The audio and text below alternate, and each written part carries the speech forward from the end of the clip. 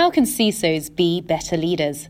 This is what we'll be tackling on this episode of the Cracking Cybersecurity Podcast. I'm Anna, editor at TICE, and this week I'm joined by Stephen Moore, Chief Security Strategist at Exabeam, who says that organizations need a new breed of CISO, one who's groomed for the challenging audiences of the executive leadership team, the CEO, subcommittees, and the board. Furthermore, he shares advice on how to speak to the board in a language they understand, how to avoid sugarcoating bad news, and how to focus on cooperation, not just budget. Stephen also talks passionately about how CISOs can be better security leaders. Here he is, defining the new breed of CISO he'd like to see. There's a lot of things I think that we need in security leadership in general, not just the CISO. But I think one thing we need to do is stop owning so much of the problem. I think by virtue of the fact the people that are sort of interested in this career field want to be often the hero and the problem solver of everything. And we have to start calling in outside help. We have to start writing our findings and our recommendations, not just through our eyes and ears, but through the eyes and ears of the organization. And when necessary, push back and maybe sometimes shove a little bit to say, hey, my job is to create great capabilities. So we are going to build aspirational things that are necessary, things that are aligned to real adversary behavior and needs, or customer needs, better yet.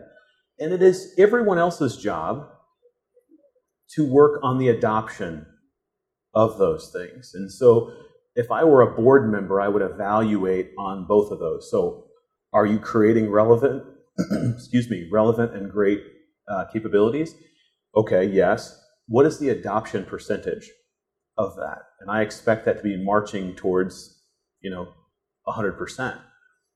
This is most true when we have situations like mergers and acquisitions. There's political fights that often happen over which email system, silly things. Which email system is the best? Which domain is the best? And so slow mergers and acquisitions often are the result of political fights. Well, step aside from that, we have great security capabilities. Let's talk about the adoption. How fast can we adopt, right? So time is an issue. So we need outside help. So we need people like the board, the ELT, whoever to press to squash those political problems, those sort of jousting things that happen and say, okay, look, we're going to make these decisions faster because we're going to track closely what is the percentage of adoption of these great security capabilities and what are those capabilities, right? So anything that begins to erode that percentage, we're going to pay a lot of attention to. Got it? So we're going to constantly evaluate. So we buy a company, maybe we're of equal size. They haven't adopted any of our great security capabilities. We went from 100%, let's say everyone was on board, to 50 by virtue of the fact we're doing an integration. And the integration's done, and we eliminate all the duplicative things, like getting married, right? You throw out the extra set of silverware and everything.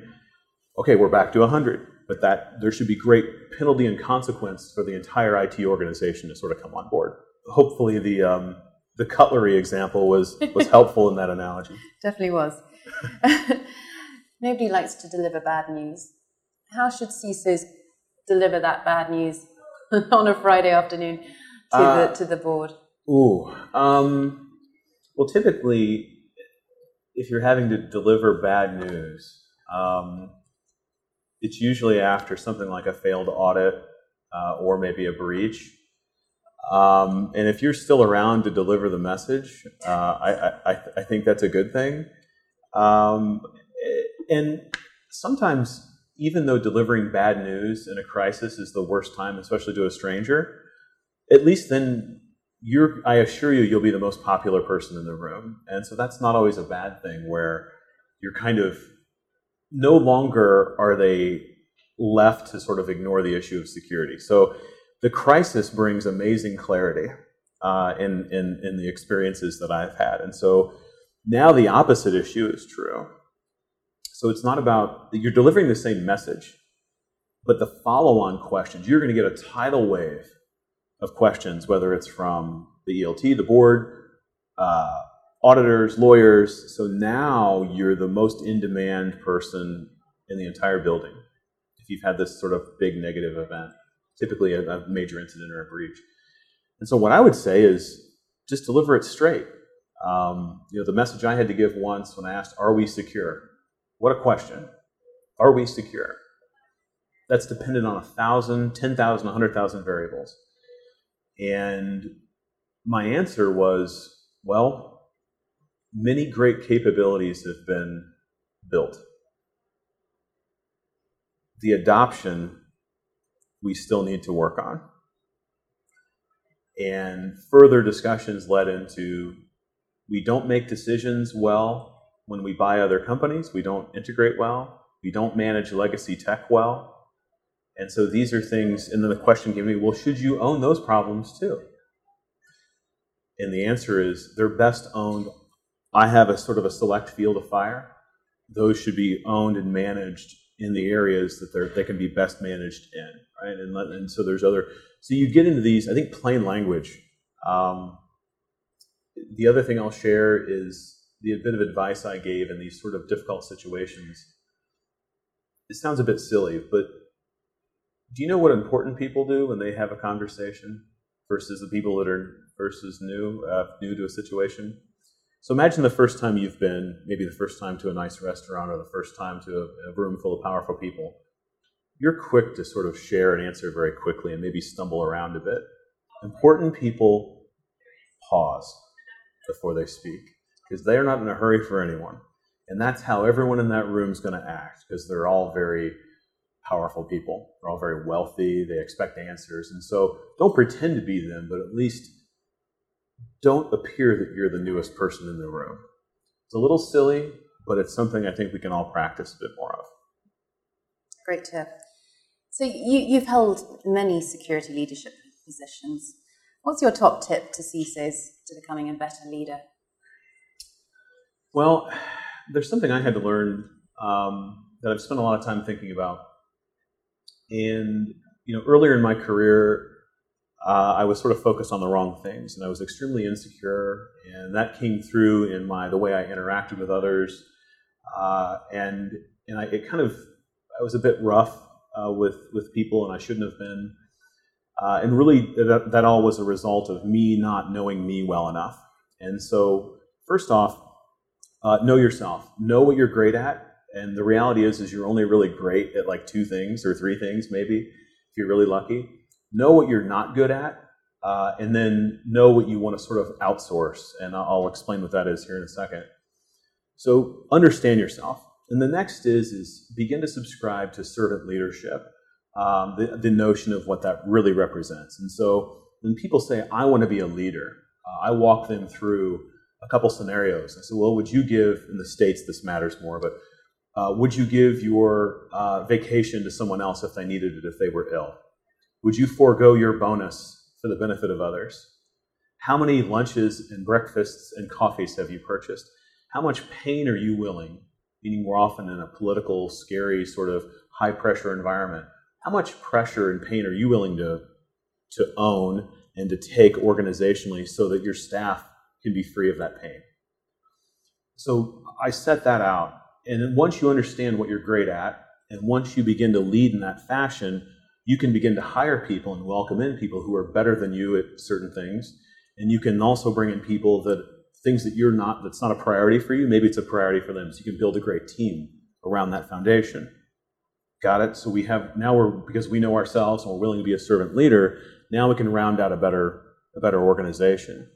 I think studying that and it's a psychological evaluation, which gets probably way off of what you wanted to cover here. But that has been the single greatest thing that propelled me from analyst to one of the youngest, staff vice presidents at a Fortune 30 company in a pretty short order. Is that being willing to do anything for the team? I'll give you another example. I'm very fond, because of servant leadership, my first 2 rules are these sort of rules that maybe other people have thought of and maybe even put in a book somewhere. I haven't pulled from that, but I'm sure they're not unique. We need people who are willing to take risks. We need people who are willing to innovate.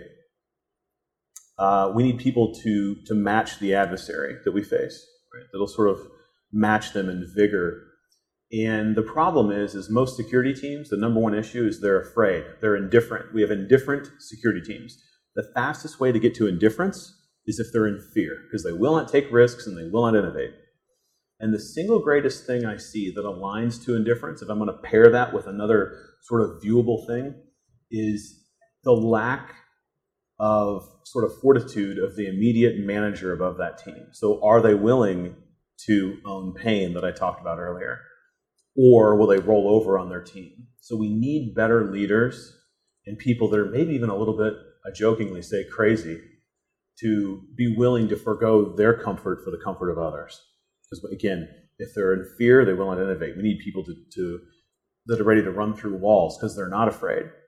The number one thing out of our State of the SOC report that analysts are concerned about, again, is outage hours. Outage hours. These are people that are supposed to find advanced attackers, and they're worried about causing an outage. Well, why are they worried about that? Maybe it's because their management lets all that pain roll downhill and squish them, rather than sort of owning, many times during an investigation, you have to sort of irritate the network, so to speak. You have to block certain things or take certain servers down as part of the response process. So all of this is interconnected. So to briefly recap, it's servant leadership. It's knowing yourself, know what you're great at, and be honest to say, I'm not good at whatever that other thing is, and round that out with great people. How did you get to know yourself? Did you just go away and reflect? And there's not necessarily a great story around this, but it started even before I became a leader necessarily, understanding that, look, if I didn't figure myself out, I wouldn't have the success that I wanted. And then once you're responsible for a team, one of the first teams I took over was a technical team, a non-security team, and they were completely terrified. And one of the things that really bothers me at a human level, if I see people who are scared, I hate that. Whether it's people, animals, whatever, it really bothers me. And so I had to reach out to them and say, what will make you no longer afraid? And the first thing I had to do, there was all these outages that were being caused. Again, it's a non-security, it's an Active Directory team. And I said, well, I will be on every one of your calls. Before, there would be an issue and management would never join these outage calls. So I will be on every one of these. I will not go to bed. I'll stay up all night. I will be on this call with you the entire time. I will not let anyone speak down to you, ever. And so that's a small thing. It's tactical. But out of that, I gained the trust of that team. And then I did it with another team and another team and another team. So I think it's a combination of things. I think it's also a maturity thing. When I was younger, you can sort of behave, like a crazy young man. And then as you get older, and then crazy old man. The crazy old man, more gray hairs. But it's sort of trying to, I think leadership is the single greatest thing one can work on. Servant leadership, looking into, even the design, for example. The notion of many security teams, especially security operations, can be very militaristic. And there's nothing, I come from a military family, but it's often unwelcoming. So even the last SOC that I built, we wanted bright, and we had a designer come in and welcoming colors, and in bringing in people who were not necessarily that are underrepresented in a SOC, typically a male-dominated environment. We want to open that up as best we can and make it a friendly place. We want to do job shadowing, which we did, to bring in others even that lack the skill.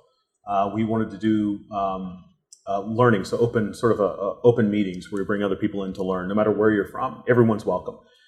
That's it's a small thing, but when you begin behaving this way like a leader, other people begin to follow that, and it creates this wonderful momentum and inertia, and greater things happen as the result. So it's nothing new. There's lots of people who talk about this, but I think we often say, hey, we've got a staffing shortage in information security.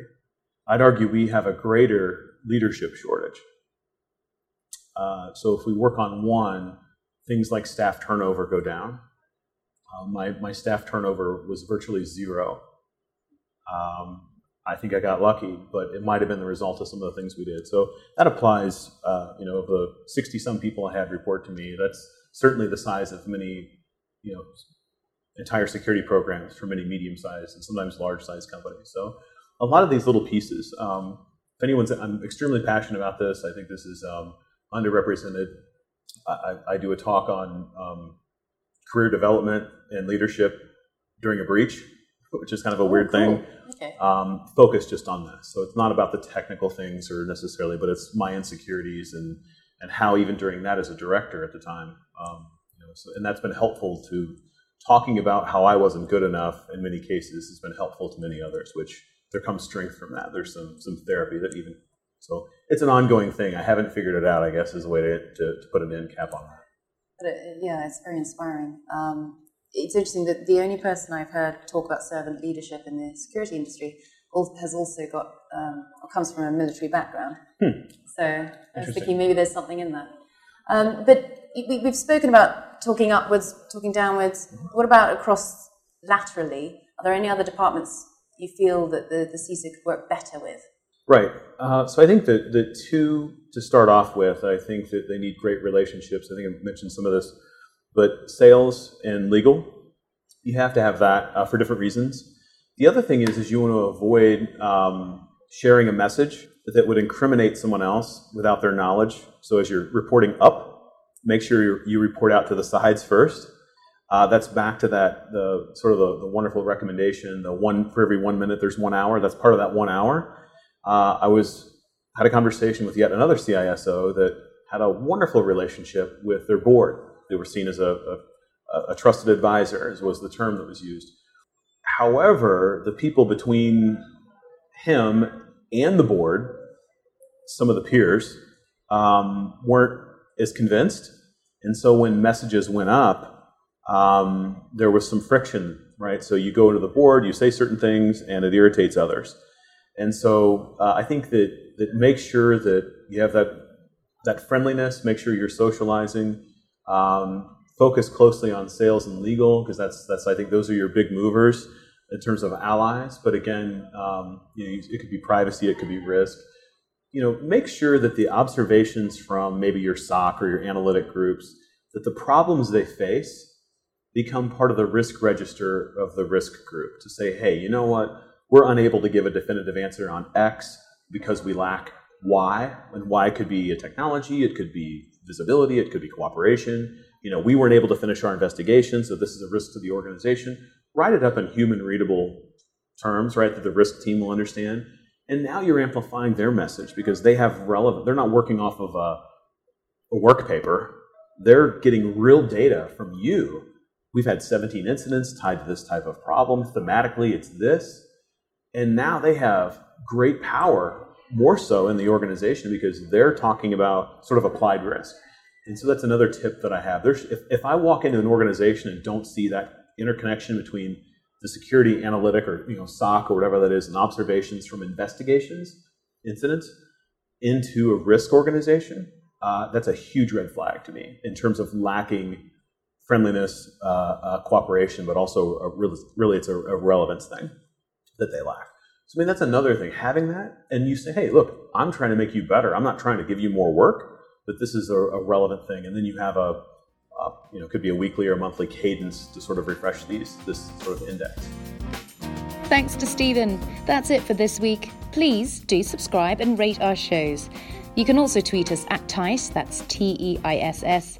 We'd love to hear from you. For now, it's bye from us.